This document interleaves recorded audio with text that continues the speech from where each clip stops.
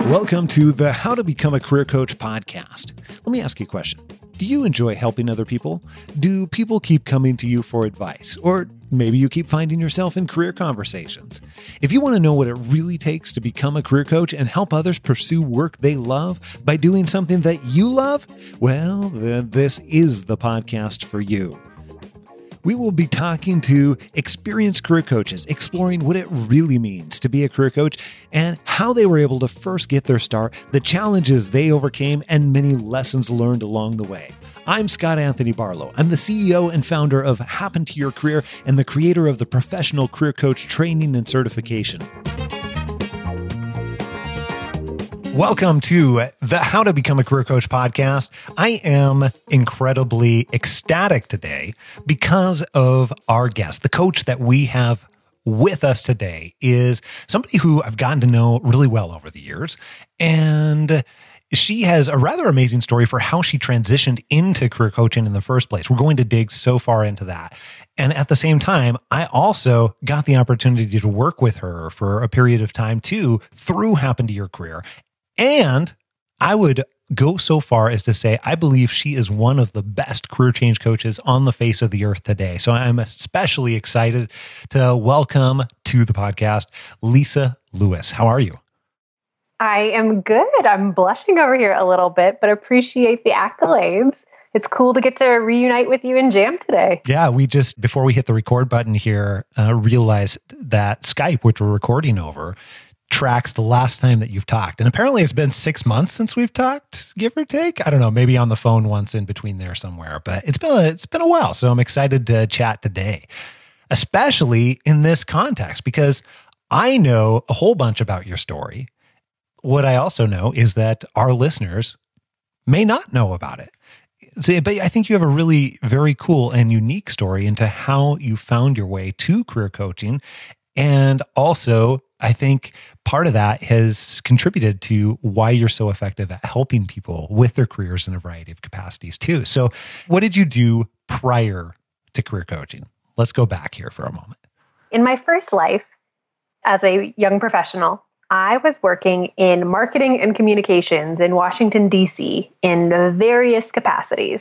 I started out working at a nonprofit, doing online new media, helping them run their website redesign and do their external communications because I was looking for a role that would really feel heart-centered for me. And then I ran out of growth runway there. So then I made the switch over to work at a digital advocacy and grassroots communications consulting firm, which is about as DC as you can possibly get. Yeah. And I was there for 4 years helping do tons of consulting on grassroots mobilization, advocacy, how to affect policy making and change, and how to create behavior change in people who care a lot about something, but don't yet know how to do a lot about that something. And I did that for 4 years and was noticing that I had all this room to grow, all this upward mobility, all these opportunities. I was set on a track to make VP by 28, maybe even 27. And I was just crushing it on what looked like a very successful career path. But it felt completely and utterly soulless for me. I could do the work, and I was real good at doing the work, and I had no desire to do this work, and especially not for the next decades of my career after that. So I went through a really big, if not this, then what period, and started wondering, well, maybe I have been taking this Goldilocks approach where the nonprofit was too cold and the communications consulting firm is too hot. And maybe if I can bring together upward mobility and growth and passion by working at a client that I really, really care about, but that's private sector, maybe it will be the perfect fit for me to finally find a place that'll be the right job for me. So I found an opportunity like that, doing digital media and online advertising buys for an ed tech company based right outside of DC. And I thought, this checks all the boxes for me. This is going to be great. This will be my forever home. This is perfect. And then what I realized, probably 6 months into the time that I was there, was that it wasn't just that the marketing work felt soulless because of the consulting environment I had been in. It was that I wanted to work on clients and issues and things that felt really meaningful and juicy and meaty for me. And I had this secret dream of entrepreneurship that was not going away. And there was no place that I was going to go and be able to work full time and still feel like I was allowing myself to pursue this bigger, crazy, scary dream that I had about what I really, really wanted in my life. So let me ask you about that. Question number one is, you mentioned that you wanted to work on those things that were much more immediate and fulfilling for you. What did you feel like was missing, or what did you feel like created more of that fulfillment type? What did you think created more of that fulfillment for you? Yeah, great question. Well, one of the things that I wasn't thinking about in my own journey that I've learned is really important is that when you're thinking about what feels meaningful and fulfilling for you, there are a lot of different lenses that you can look at that question from. And I had been thinking about it through the lens of the issue. Like, what's the problem I want to help people solve? What's the sector that I want to be in? But what I came to discover is that I wasn't thinking about it through the lens of scale. Do I want to be helping individuals, teams, groups, departments, universities, cities, countries, etc.?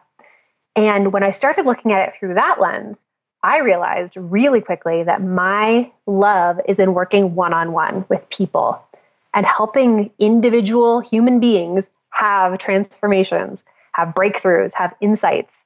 And so any role where I was going to be working at a different scale than that, while it would be impressive on the outside for sure, wouldn't feel juicy and fulfilling for me on the inside. I don't know if anybody who's listening here is a StrengthsFinder junkie or an assessment junkie, but Relator comes up for me every single time I take the assessment. And it is all about those one-on-one, really intimate, really going deep types of relationships. Yeah. So here's the other question then. You mentioned this itch for entrepreneurship. What caused that for you? Where did that come from? Or do you know where that came from? I'm curious about that. Well, with any story, there are a couple different ways to tell it. I feel like the entrepreneurship story could be told through the lens of, I grew up and my mom started her own business, and I admired how incredibly courageous she was, how many different problems she solved, the things that she had built. Another way to tell the entrepreneurship story, which is also equally true for me, is that I have really strong values and very strong opinions about things. And you guys who are listening to this can't see this, but Scott is nodding his head over there. That I have a really strong point of view on what I believe is fair, right, just, accurate, etc. And as I started to enter the working world, even in the nonprofit space, I was finding that despite all of my best attempts to play the political games, to bring people alongside of me, to communicate what I felt was right and true, I was continually being put in these situations where I had to do things that I didn't feel like in my heart and gut were right. And what started to become clearer and clearer to me was that in order to be in a situation where you are always going to be doing what your heart and gut say are right, you usually have to be the boss. So the idea of getting to be in a space where it's not that I am working in a silo by myself, and it's not that I'm rejecting other people's opinions or ideas or ways to do things, but that I get to be really, really acting from a place of my values, that just made entrepreneurship feel so exciting and so resonant for me. And I'll say for all of our assessment junkies who are listening to this, I'm also in the Myers-Briggs an INTJ. And any of you folks who are strong NTs or strong NFs probably feel me on this, where it's like your values and your beliefs about what's right and just and pure and wonderful in the world are hugely important to you. Yeah. So let me ask you a completely different question then. As you went through and you made the move into ed tech, and then that was the point where I know quite a bit, obviously, about your story, but that was the point where there was an opportunity for transition, or rather, you created the opportunity for transition. So, what caused you to move down the path to become a career coach in the first place, aside from the moving away and evaluating what was missing? What prompted you to make the decision that you wanted to become a career coach and then to actually make it happen? I know you'll probably link to this in the show notes, but I talk a bit about this part of my story in another podcast episode, but I'll frame it up here as I started exploring the idea of becoming a career coach as a series of little experiments to figure out what I actually liked and what I actually wanted in my career. So it was a really iterative approach. It had a lot of rinse and repeat moments in it, because I didn't start out thinking I want to leave digital marketing to go and be a coach. It started out as I'm really feeling dissatisfied in digital marketing, but I love managing and supporting people, and I love talking about personal branding and career pathing. And my first instinct was, go become a therapist. So then I went and I tried out being a therapist. I didn't go all the way into grad school and start in grad school, but I did apply, take the GRE, and then run some small scale tests to see what it would be like in a day-to-day way to be sitting in the life of a therapist. And then I realized, well, shoot, that doesn't feel like the right fit for me. So if I come back to those nuggets of what I know to be true, that I don't want to be a therapist and talking to people about, their romantic relationships or about self-harm and things like that, but I still really like having one-on-one conversations with people and talking to them about career things, why don't I look for a place where you actually get to focus in on the career level? And that's when career coaching became something that was on my radar. I spoke with a career coach about what her experience was like and what she loved about it. And then I actually went and got coaching myself because I, again, wanted to know, what does it feel like, both to be the practitioner and the coach, but also to be sitting in the seat of the coachee? What does coaching feel like that's different from therapy? What does coaching feel like that's different than consulting and advising? And through that process and through that work, I got the clarity that career coaching could actually be a really fabulous potential fit for me, which then made me go and do my next small scale experiment, which was putting out a shingle as a coach before I had a certification, before I'd done training, just to say, hey, I have this capacity to be able to help and serve. Can I actually make any money doing it? And use those first couple of clients to get me the validation that I actually really enjoyed the work and getting to be a coach, to then justify and validate for myself making the investment into going and getting coaching training and setting up my website and all those other pieces that come along with it. So one of the questions we get asked all the time is, what qualifies you to be a career coach? I think that there's a lot of answers that can go in here, but what I'm really interested in is, what do you feel like someone has to have, or what qualifications do you feel like somebody has to have, or should have, or maybe needs to have, whatever way you want to term that, in order to make them a good coach, a great coach? What do you feel like that? Oh, this is such a good question, Scott. So the answer of what qualifications do you need to have to call yourself a coach is, can you help people with solving any problem, no matter how big or how small? And do you tend to do it through the work of asking questions and inquiry? If you're giving people complete advice and telling them how to live their lives, you're probably not a coach. You're probably more of a consultant, advisor, that kind of thing. And if you can't help people solve a problem, then you're more kind of a hobbyist and just asking people questions and being a really good listening ear as a friend, but maybe not hitting that sweet spot of coaching. But what I also want to say is that there are tons of coaches out there at the topmost levels who have never been through a single coaching training. And there are tons of people who are incredibly powerful, effective coaches who focus in on just the place that they really love helping people. Like, one of my favorites is Tanya Geisler. She talks all about how to wrestle with and get through imposter syndrome. That little teeny space, that is her niche. That is her playground. That is her kingdom, her queendom. And she is incredible at that work. So in order to be a career coach, you don't necessarily have to know everything and be able to answer all the questions, soup to nuts, start to finish. You can choose to specialize in something You can choose to be bigger and broader and generalized. And you don't have to have all the knowledge, because coaching in itself is a form of listening and asking powerful questions of the other person to help them figure out what's true for them. So having background information can be fabulous, but you don't have to be the person who knows everything about every single industry, every single geography, every single job title to be able to still be super helpful and powerfully influential in shaping your client's ability to see what they want and go get it. So a couple of things that I'm taking from that then.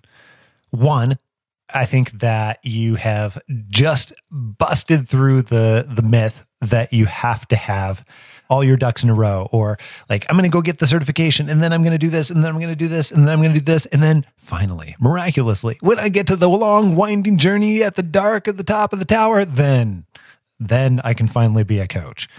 And you're proof of that too. So I love that you're walking the walk as well. And let me actually jump in really quickly just to add some thoughts there of what I'm not saying is don't resource yourself to get better. If you want to take a training program, if you want to read 100 books, if you want to apprentice under Scott Barlow, whatever you want, give yourself opportunities to keep growing and learning and adding more tools to your tool set. Like, for example, this year, right now, I am doing a coaching training program, the Courageous Living Coaching Certification. And you might be looking at me and thinking, Lisa, you started your business in 2015. You've coached almost 500 clients. Why on earth are you taking a coaching training program? And the answer is because I am continuing to learn new tools, new mental models, new questions, new approaches, new road bumps that people run into. And it is continuing to make me more effective at my job and more able to help people more deeply. So it isn't that you need to have all these things at the beginning to get started. You can be acquiring them along the way as you go. But also, don't just put yourself out there without any training, any background, any reading of books, any experiential education, and call yourself a coach. Because that's what makes the whole industry have this bit of a reputation that people can be fraudy. Yeah, that's an interesting point that you bring up. So here's what I'm pulling out of that. One, you can move before you have some of the pieces, and you can simultaneously learn. And it does not have to happen necessarily one before the other. It can happen truly at the same time. And there's going to be different evolutions of that as well. And I believe that one of the reasons, at the beginning of this, I said, I believe that you're one of the best career change coaches in the world. And I think part of the reason for that is you're always going to continue to learn.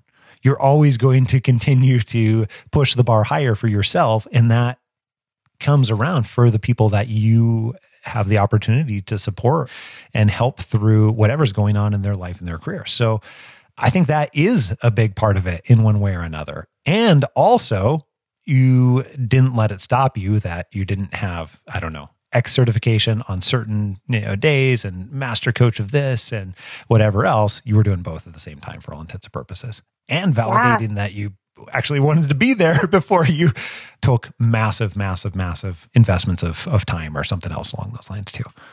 Totally. Well, and Scott, I want to also say too that I am certain in the coaching training program that you run that this is exactly how you help people to create that sense of confidence and capability, and that sense of being able to put themselves out there as a coach is by encouraging people, start before you're ready. Start serving people. You don't have to know everything to get started. You don't have to know everything to be able to help. Yeah, as it turns out, I've found, I think almost exactly pretty close to 0 times where people feel like they're 100% ready before actually doing something. It doesn't work that way in reality.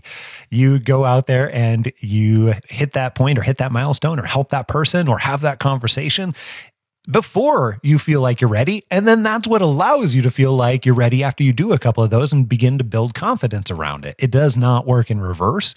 And that's why I say exactly 0 times. So very much appreciate what you're saying there.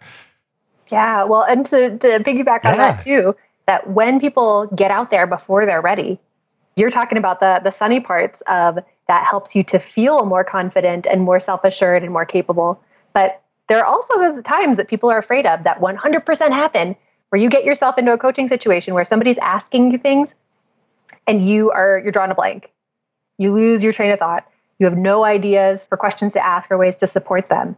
And putting yourself in a situation where you can actually mess up, you can quote unquote fail, and you can get feedback that you weren't as helpful as you wanted to be is a huge indicator that you're going to be able to be successful as a coach. Because when you put yourself into that experience and you realize, oh crap, I really wanted to support that person better than I did, your integrity is calling you to go get tons more resources and tons more tools. And you know exactly what you need to research, what you need to learn, what you'd like to do better next time, and even things that you can send to your client afterwards to help them feel like they're more taken care of. So being willing to put yourself in situations where it's possible that you will get stumped or won't have all the tools to help your client navigate their situation in that moment is such a fast and effective and strategic way to help you figure out how to enhance your own toolbox and help you figure out, how do I stay in integrity with a client when we've had what felt like a crappy session and I want to support them more? Do you give them more tools? Do you give them another free bonus session? It's a cool, courageous, but also super vulnerable thing to do that I think separates the people who are going to be great coaches from the people who are going to dream of being great coaches. I like that quite a bit. So on that note then, you mentioned those hard parts where you gave the example of, maybe you had a time where you weren't able to help some people in the way that you wanted to. But I'm curious, for you, what has been the hardest thing in becoming a coach in whatever capacity? What has been really particularly challenging for you? What does the other side of it look like? Well, so for me, the hardest thing about becoming a coach is sort of the hardest thing about becoming an entrepreneur. Because I did tons and tons of free practice coaching for $0 before I started charging people money consistently. And I did tons of coaching at very affordable, reasonable rates to keep growing that ability to feel comfortable with charging people money. But the thing that was the hardest for me was in learning how to vulnerably, courageously, and visibly put myself out there and call myself a coach and own this label of being a coach. And one of the things that I talk to people about all the time who want to go into coaching as a profession is that it is the very best personal development regimen you will ever go through, because it brings up all of your crap, all your insecurities, your fears, your wonders, your worries, all the stuff that your clients are inevitably going to be asking for help and support on. You kind of have to go through in an experiential way to be able to not just coach them with questions, but also provide ideas and strategies and perspective on. So for me, the idea of, oh my gosh, how do I tell people that I am a coach? What are they going to think? How are they going to judge me? Are they just going to assume that I'm a life coach who sits and sings Kumbaya with her clients for 60 minutes? Wrestling with all those demons and those wonders and those what ifs and the potential judgments was the most difficult part of this work for me, and has been the most radically transformative part for me. I'm so glad that you bring this up. And this is something that I don't think gets talked about a lot. Behind the scenes is we've helped a lot of different coaches make transitions like this. We've realized that this is actually something that's huge that people don't anticipate. And I think maybe that's even one of the reasons why it's so huge, is because there's just not a lot of talk about it in terms of the transition. But so much so that we even added a section to our professional coaching certification program that addresses exactly this, talking about this trial by fire, as we call it, within the program. But I'm curious, for you, what did you find was really the most helpful as you were moving through that? Because it's sometimes a bit of an identity crisis that does all those things that you mentioned, in terms of like forces up all your own stuff in ways that you just don't anticipate. Yeah, well, and what was most helpful for me was the exact same advice about what's most helpful for people getting started in coaching, which is start before you're ready, put yourself out there, be courageous, be willing to have people say the things to your face that you are afraid they're saying behind your back. Because if you're doing work that nobody has a response to, positive or negative, then it brings up a real existential question of, are you doing meaningful, good work? So it's actually a litmus test for the quality and the caliber of stuff you're putting out there, of if it's a little bit polarizing and if it's getting feedback, both on the positive and the negative sides. I remember, and I got this email maybe 6 months ago. I received a message from somebody after I had written an article on Medium, because that's one of my biggest marketing strategies. And this guy wrote me this email and he said, I work for a Fortune 500 company and I don't really appreciate that you swear in your articles and think that's unprofessional, and nobody in a Fortune 500 company would ever hire you. And I had this reaction of, like, I don't even know you. You don't know me. You're not a client. You're not a friend. Like, why on earth would you send me this message? You're not trying to be helpful. You're trying to cut me down. And I've worked with people at Fortune 20 companies, and I've spoken at Fortune 500 companies and been paid to do so. And just had this sense of both, like, telling him to sort of F off. That'd be the ultimate irony. Oh, totally. But also having the sense of, oh my gosh, what if he's right? Yeah. Like, all the terrible things that I thought someone might actually say about me are now being delivered to me. And in that moment, I got to have this experience of, I can survive this. I don't actually care what this person thinks because they're not a good fit for me. There's another career coach over there who wears a button down and a tie, even though they're working from home, and has completely gray hair and has been in the leadership at a Fortune 100 company for 11 years, who would be a perfect coach for that person. The people who I want to be working with and who are attracted by my flavor are only going to see and hear about my flavor if I put myself out there vulnerably.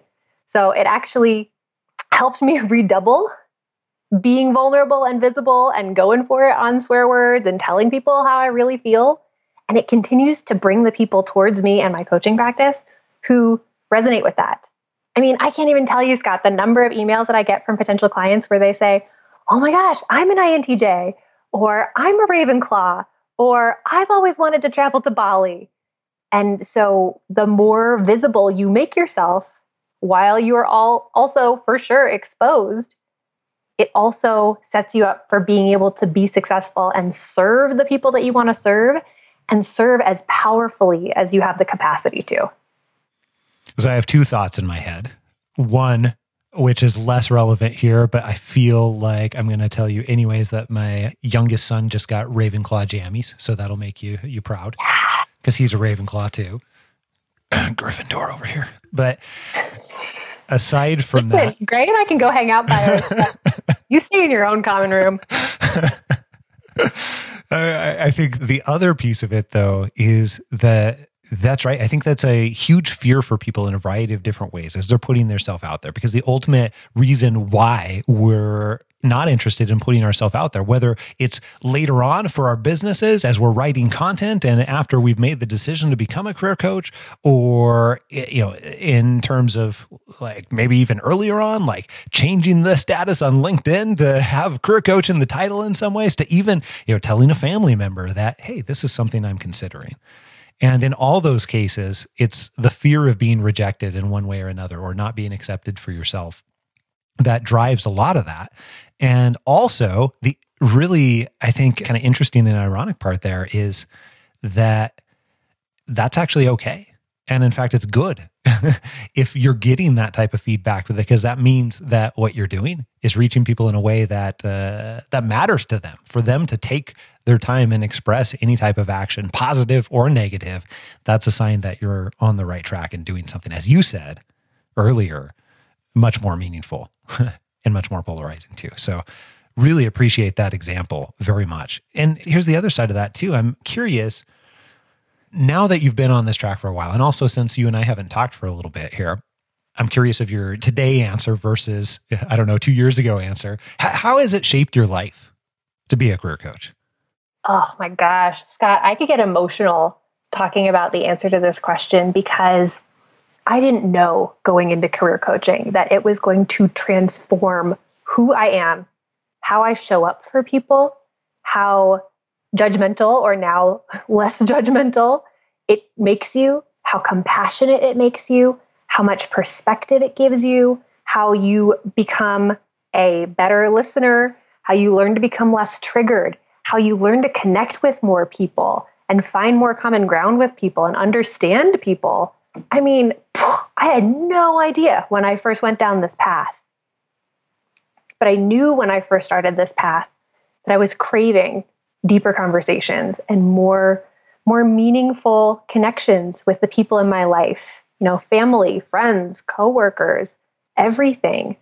And in order to become a really good coach, there's so much of that inner work that you have to do that you don't even realize, you don't even know about, that is in a blind spot for you, and that changes who you are. And so I think, if there are things about becoming a coach that makes somebody scared, they kind of should, because coaching is going to transform you if you let it, if you lean into it. I'm sure you're talking about your answer to this in another episode, but I bet it informs the way that you parent, the way that you and Alyssa make decisions together. I'm sure it informs the way that you run your business and how you treat your employees in ways that you couldn't have done 10 years ago.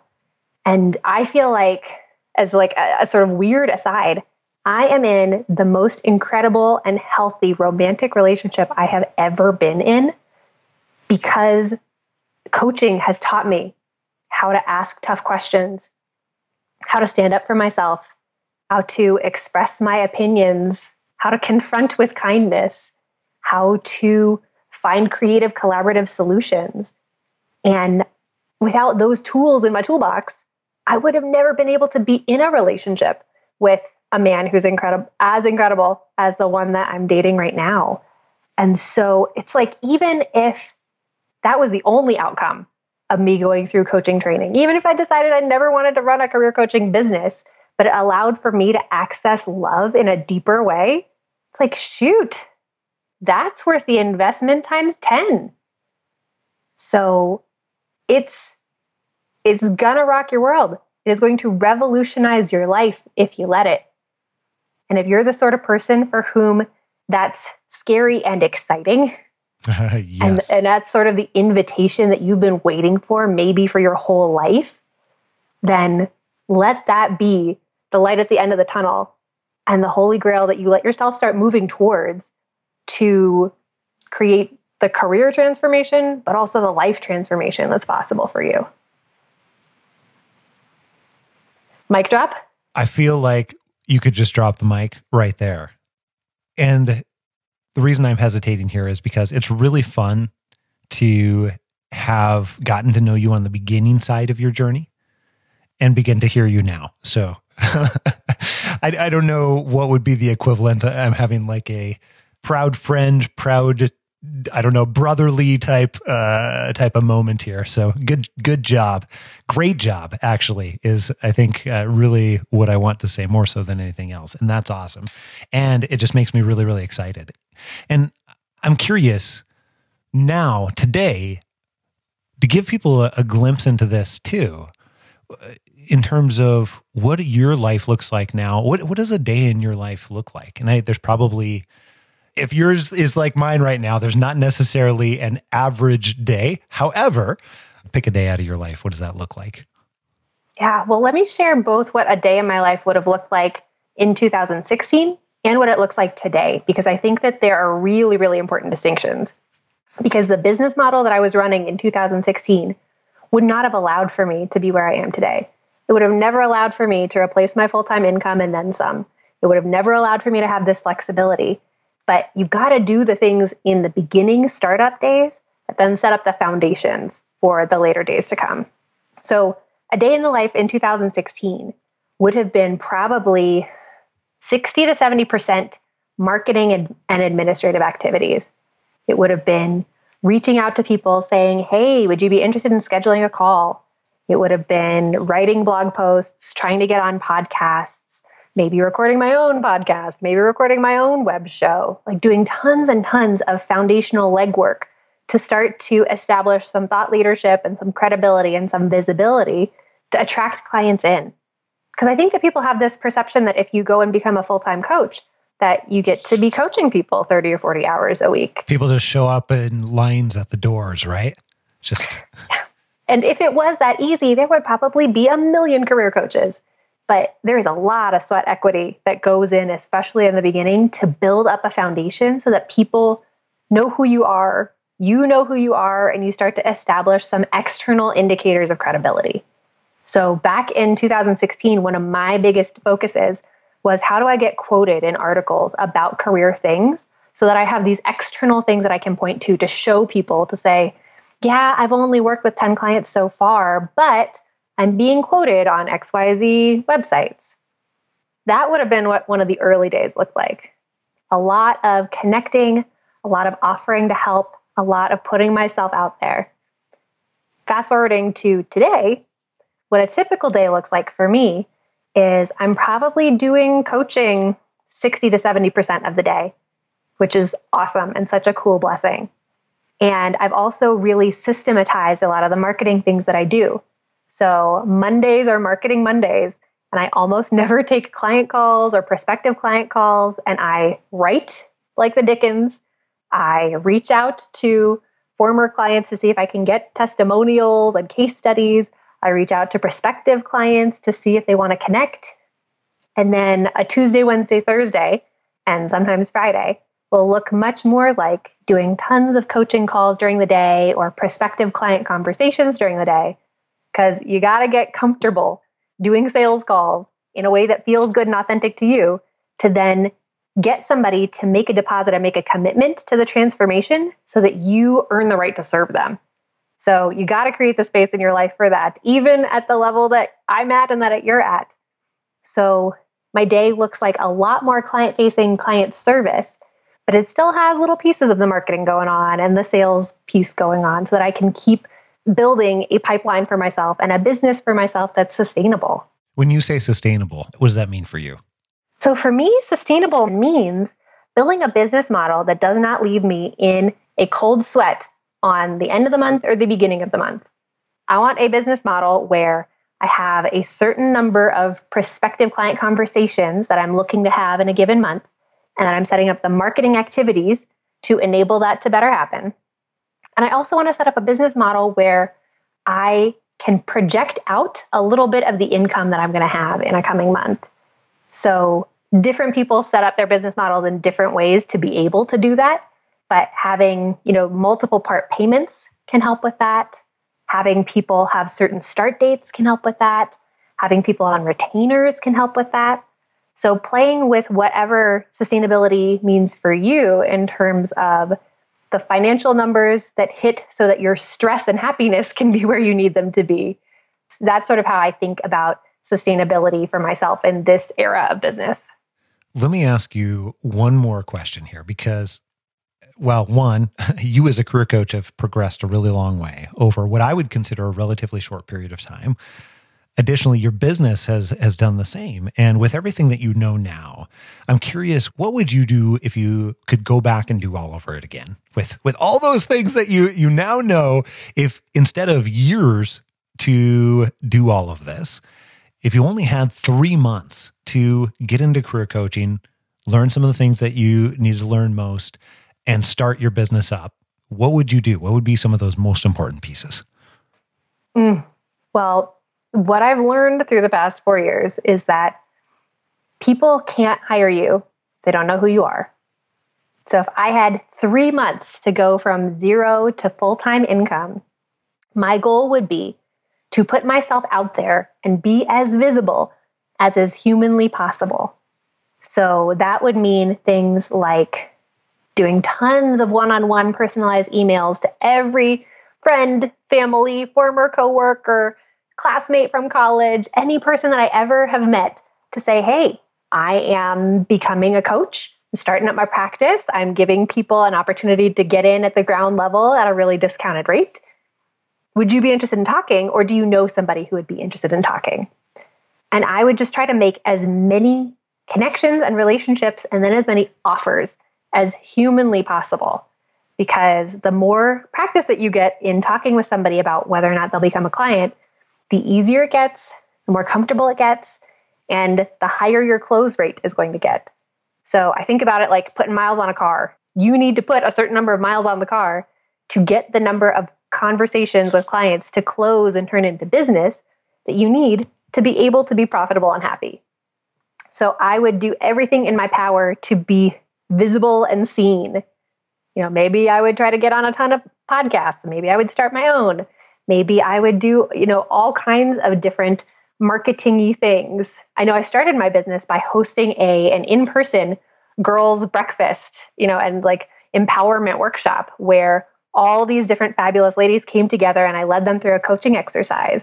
So if there are leveraged ways to speak to people, webinars, in-person sessions, guest teaching a class, going into corporate environments, I would just use every possible way to have people see my face, know my name, and know a little bit about what I'm about, and then give me some way to stay in contact with them so that I can follow up and get on the phone with them and see what they're wrestling with and what the biggest struggles have been and how I might be able to help. I love it. I appreciate you sharing that. And that means a lot. Well, knowing you and also knowing a bit about your business as well. Lisa, as always, we don't always hit the record button every single time we talk. However, it's always a pleasure every time I get to get on the phone, Skype, anything else with you. I am always excited to chat. And thank you so very, very much for making the time today. Likewise, Scott. I feel like if even just one person listens to this podcast and either decides, yes, I am totally in for becoming a career coach, or no, they have told me all I need to know, this would be a terrible fit for me, then we have totally done our jobs. So thank you for the opportunity.